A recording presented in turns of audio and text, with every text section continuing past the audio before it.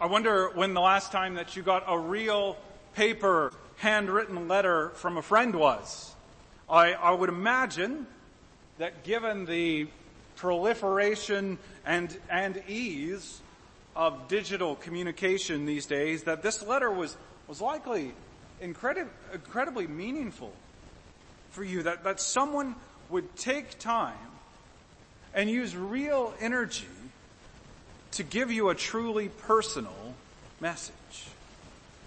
When someone signals, using that means, or any other for that matter, that they have a truly personal message for you, it tends to capture our attention. And as Paul closed his epistle to the Galatians, he began his ending by writing, "See with what large letters I am writing to you with my own hand." Now, as we think about that, scholars have puzzled and debated about the meaning of why he highlighted these large letters. Some say the whole letter was written in large letters, and now Paul is drawing attention to this because of some handicap that he had, which caused him not to be able to write very neatly. So he couldn't get small letters, and he's highlighting that.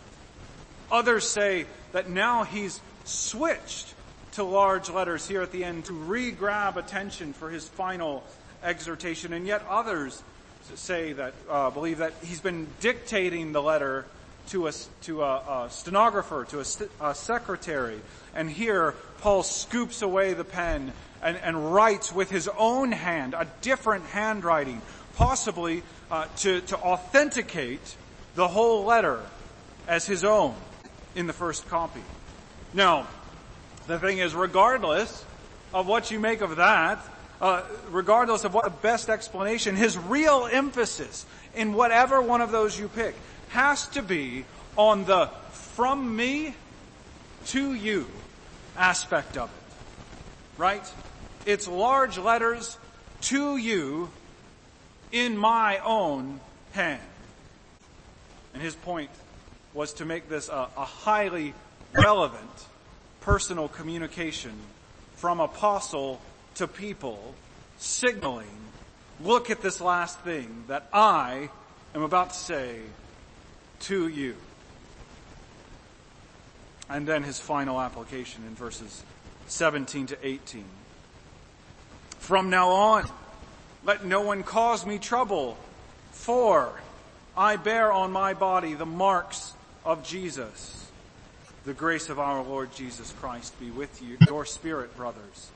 Amen. And fascinatingly, his last exhortation is that he not be bothered by any more criticisms against his teaching, notably because he has Jesus' marks on his body.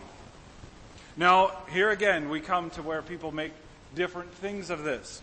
Some think that these marks are scars from Paul's various injuries under persecution, which he's mentioned here in the context. And others think that he simply means Christian baptism.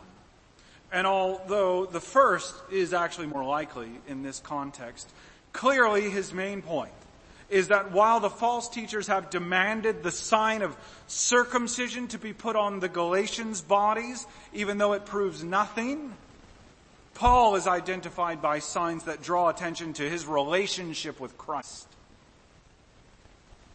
And brothers and sisters, today we want to get to that point as well, that we might see how we might not be troubled as those marked by Christ. That's where we're going. Paul likely meant his physical scars as a physical mark, contrasting with circumcision, where one of these indicated that he'd suffered for Christ, while the other, the Judaizers, wanted a mark to avoid suffering for Christ. Nonetheless, whatever that mark may have been, if you are a believer, you are marked by your connection to Jesus. Paul whether by a physical sign of persecution, whether it's the spiritual fruit that manifests in your life, or whether it's your baptism and place at the Lord's table today, you are stamped by your connection to the risen Lord. And so we hope to see the reason today why you too might not be troubled. And so our main point is that only belonging to Jesus brings about results of everlasting value. Only belonging to Jesus brings about results of everlasting value. And we're going to think about this in 3 points together.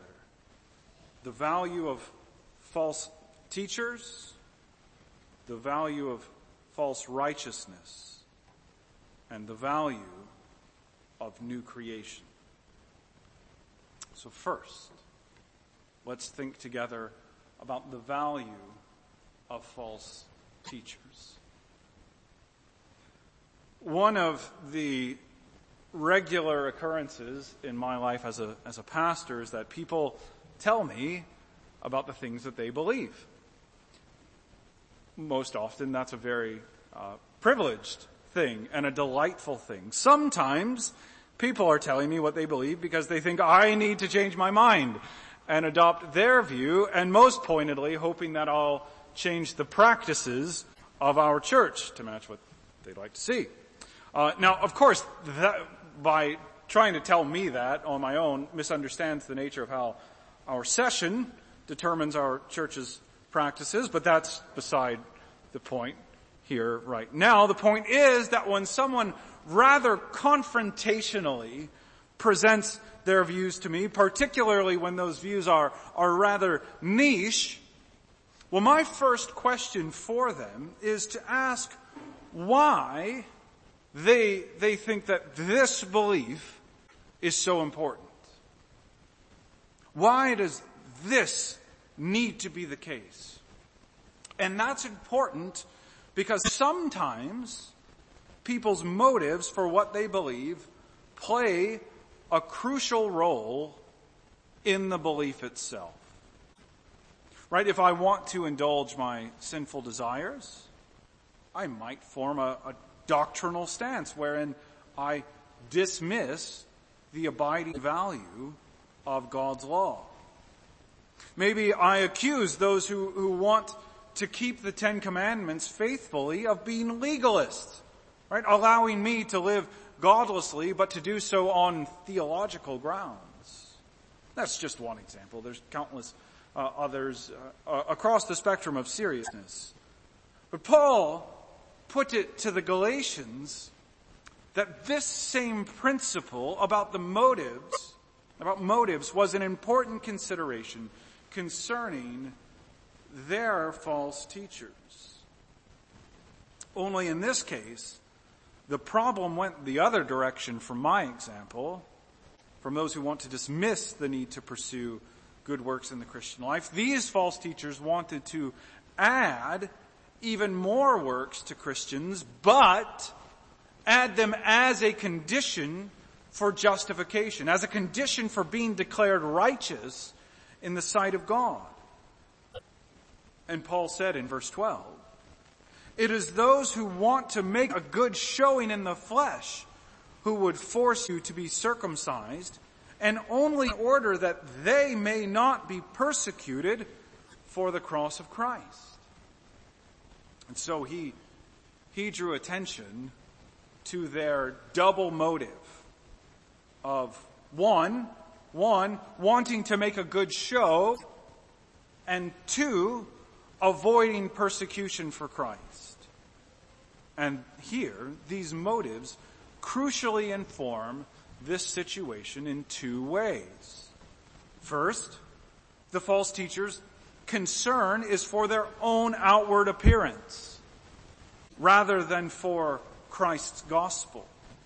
They worried about how things look. It's an outward appearance. It's making a good show rather than being concerned about Christ's glory and honor. And so the motives tell us that their work was for them rather than for the gospel. Second,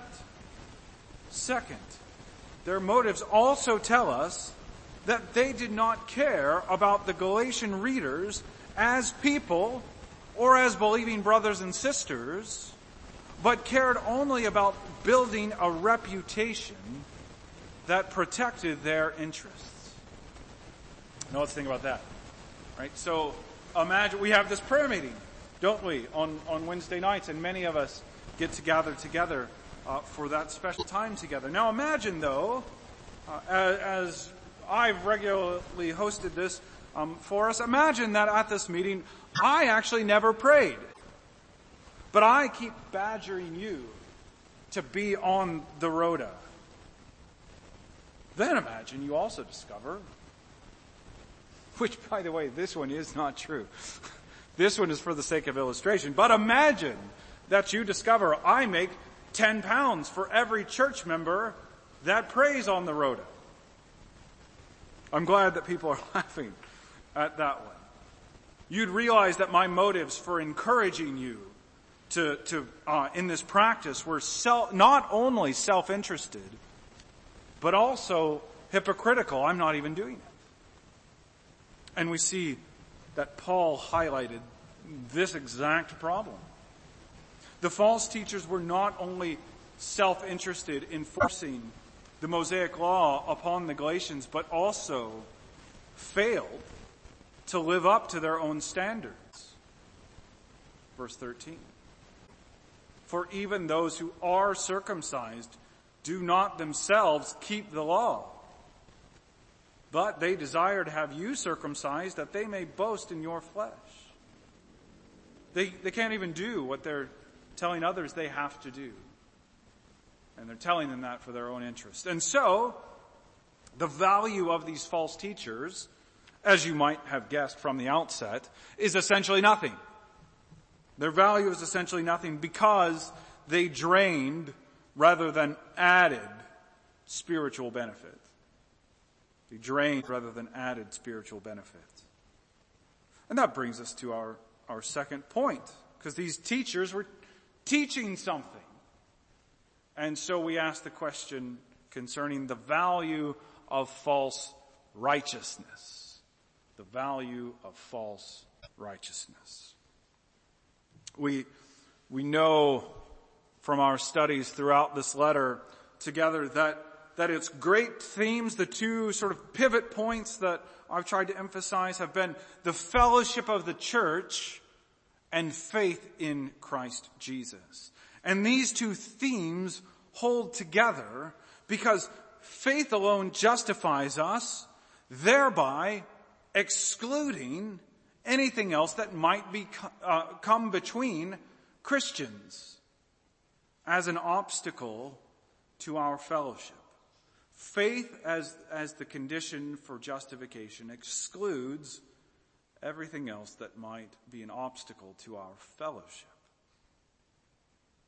When we are joined to Christ by faith, we are joined to one another in fellowship. And we cannot add any other condition for being properly accepted, for being properly Christian, so accepted in God's sight, or any other condition for being accepted in our community. And these themes recur throughout Paul's epistle to the Galatians because the false teachers in that church had imposed the condition of keeping the law, especially circumcision, as a requirement for salvation. They said that there were things that someone must do other than believing in Jesus in order to be made right with God. And in reply, Paul not only argued that the false teachers have not lived up to their own standard, but that no one can meet this standard. And furthermore, these ceremonial laws do not truly have the power to make us right with God. When I was in secondary school, I briefly worked at a pizza restaurant. And one of my first days on the job, the coworker of mine who was responsible primarily for stretching the dough out. Somebody ordered a pizza, you had to stretch the dough to put sauce and toppings on it. My coworker, primarily responsible for that, tore a hole in the piece of dough that he was working on. And so he called me over as the new guy, and he sent me to the back and said, I need you to fetch the dough repair tool. Yeah. If you haven't figured it out, the trouble was no such tool exists. It took me a minute to figure that out. But there is it. He just actually squishes the dough back together. But no tool actually exists for that problem. Yet, he sent me searching for it. And the false teachers in Galatia, as they sent these believers to the law for their justification, sent them looking for a tool that doesn't exist. There is no law that can act as a repair tool for our relationship with God. There is only one way to restore our standing with our Maker. And that's why Paul wrote in verses 14 and 15, far be it from me to boast except in the cross of our Lord Jesus Christ, by which the world has been crucified to me and I to the world. For neither circumcision counts for anything nor uncircumcision, but a new creation. Phil Ryken comments, there is a continual temptation for the church to turn the gospel into the cross plus something else. But for the gospel to be the gospel, the cross has to stand alone. Believer, your commitment to indifferent matters makes no contribution to your relationship with God. Rather, only the cross can free us from the condemnation that comes to us because of our sin. As Jesus cleanses our sin and gives us His perfect righteousness, He makes us new creations. And Paul's point is that when you stand on the other side of the resurrection, no one's going to be checking your status as circumcised. Especially because in the new covenant, the administration of the covenant of grace is better because baptism gets to be applied to men and women. And so why are we worried about that issue that doesn't do anything before the resurrection if it doesn't matter after? Of course, right, we should not be worried about that issue. We should be asking about what part of the new creation can we experience here and now. And we can be made alive with Christ, having the renewal of our souls even as we wait for the renewal of our bodies, all of which is given to us in the Lord Jesus. And so the value of false righteousness, as you probably guessed, is also nothing. The value of false righteousness is also nothing. And so, let us consider our final point, the value of new creation. The value of new creation. And we won't read it again, but if we think still about verses 14 and 15, we ought to recognize that Paul first stated the cross's importance, followed by the new creation's importance, because it is by being crucified with Christ that we receive new life and become new creations. He's told us this before. Galatians 2:19 and 20. For through the law, I died to the law so that I might live to God. I have been crucified with Christ. It's no longer I who live, but Christ who lives in me. And the life I now live in the flesh, I live by faith in the Son of God, who loved me and gave himself for me. The same pattern of redemption in Christ resulting in new spiritual life is again articulated in Galatians 4:4-7. We won't read all of those together for the sake of time, but the same pattern's there. And you could read it again as it shows back up here in the conclusion.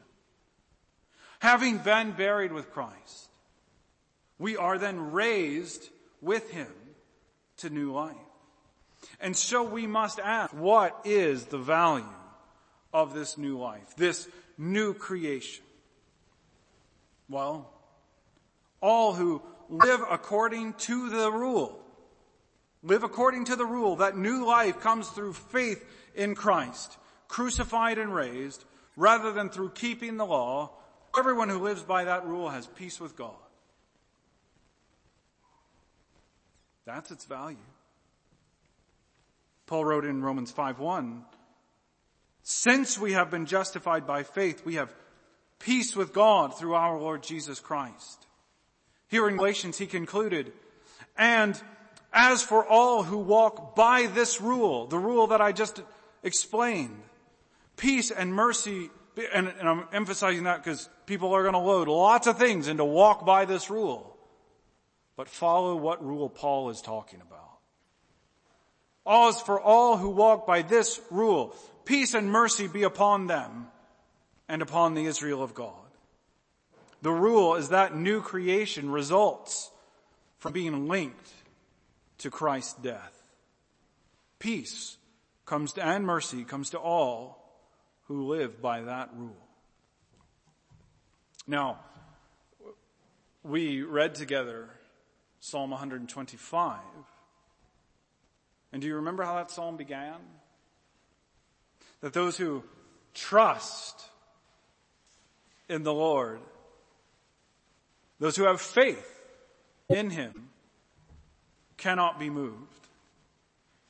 It finishes, peace be upon Israel. Likewise, Psalm 128 begins stating how all who fear the Lord, who trust in him, walk in his ways. It finishes saying, peace be upon Israel.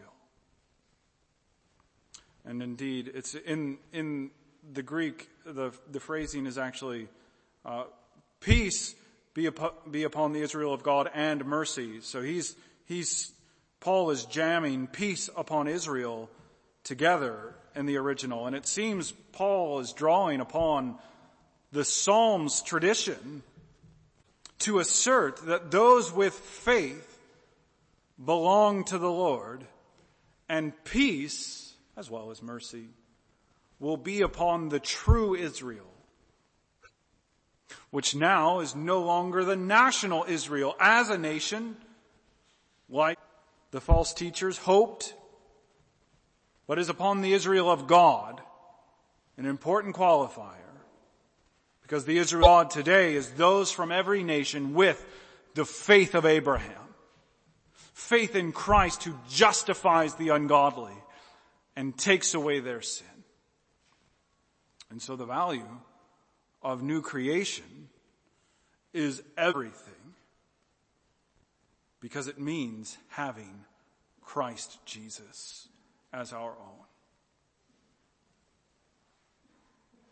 So as we close this letter together, this isn't just the end of another sermon, this is the end of a letter. We know that the imposition of false righteousness troubled the Galatians and troubled Paul as the teacher of justification by faith alone. Because of the principles of the pure gospel, Paul shoved aside these troubles as one marked for Christ. What troubles you, believer? I wonder what troubles might lay upon your heart this morning.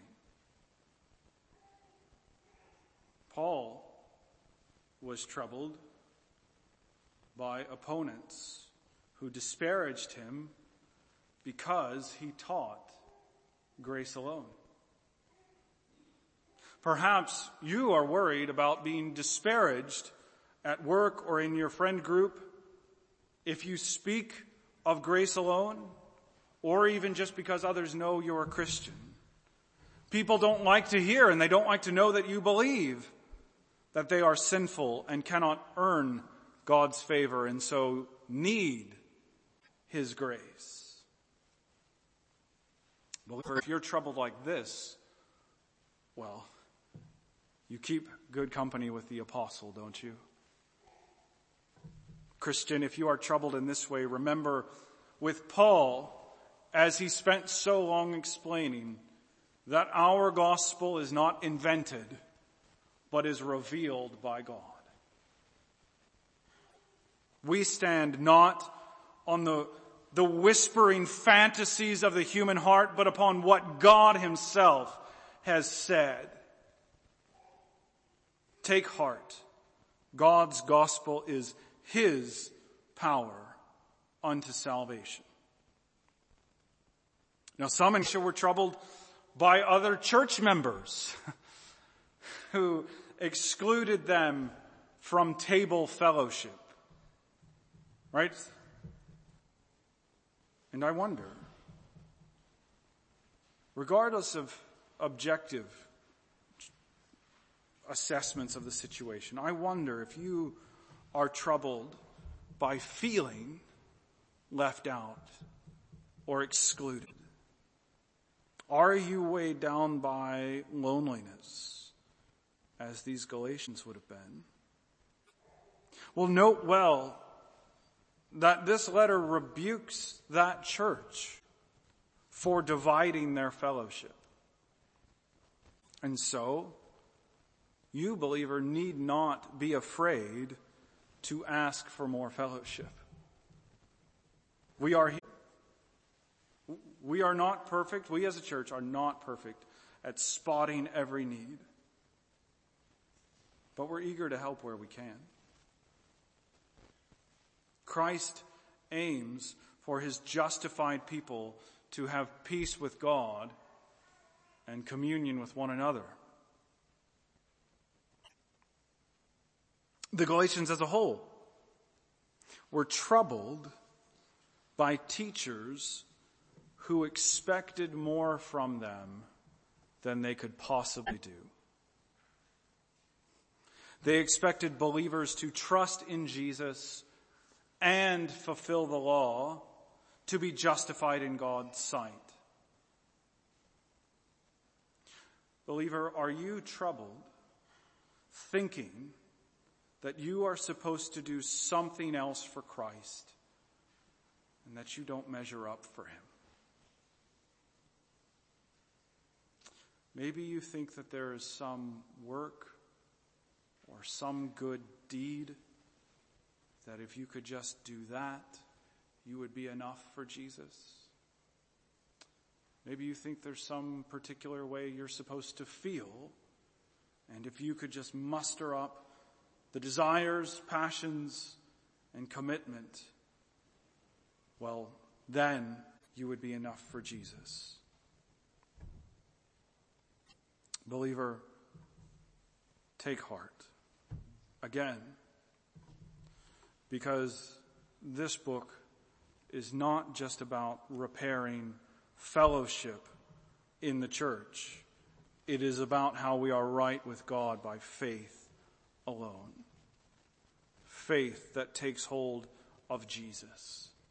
Because all who trust in Christ, for all of you, you need not fear what God thinks of you. Because He sees you in the Lord Jesus through the lens of His perfect righteousness, imputed to you for justification. And so all who are marked with a connection to Jesus need not be troubled.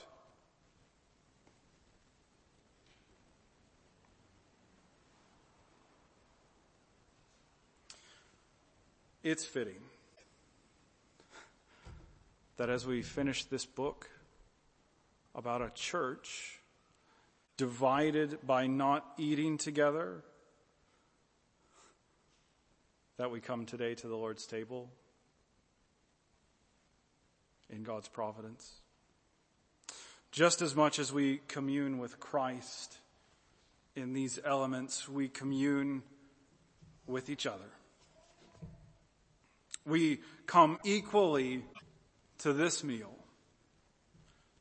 All of us need the same food. We are starving for grace because we are all sinners in need of God's mercy. And here he feeds our souls on the risen Christ, nourishing us with new measures of the Spirit, calling us to eat of the Lord Jesus and his benefits by the same means of faith at the same time in fellowship. Let's pray. Father God, we are glad that we have peace with you because we have been justified by faith. And because we have peace with you, by faith we have fellowship with one another. And there is every reason this morning for us to seek after you as the God of peace, the God who puts peace upon your Israel, your people. We pray for that here in LCPC. We thank you for the community we have, and we are glad for it. And we pray that you would sustain us in our communion together, in our good relationships, in our peace as a church, that we are not divided, that we are not backbiting. We pray that you would sustain that. We don't take it for granted. Churches easily slip into this at a moment's notice, God, and we bow in adoration at the gift you've given us. And we pray that you'd uphold us in it, and that you would indeed even increase it. We pray, Lord, for our new pastor as he leads us, indeed, that you would give him peace in the task at hand, and that he would model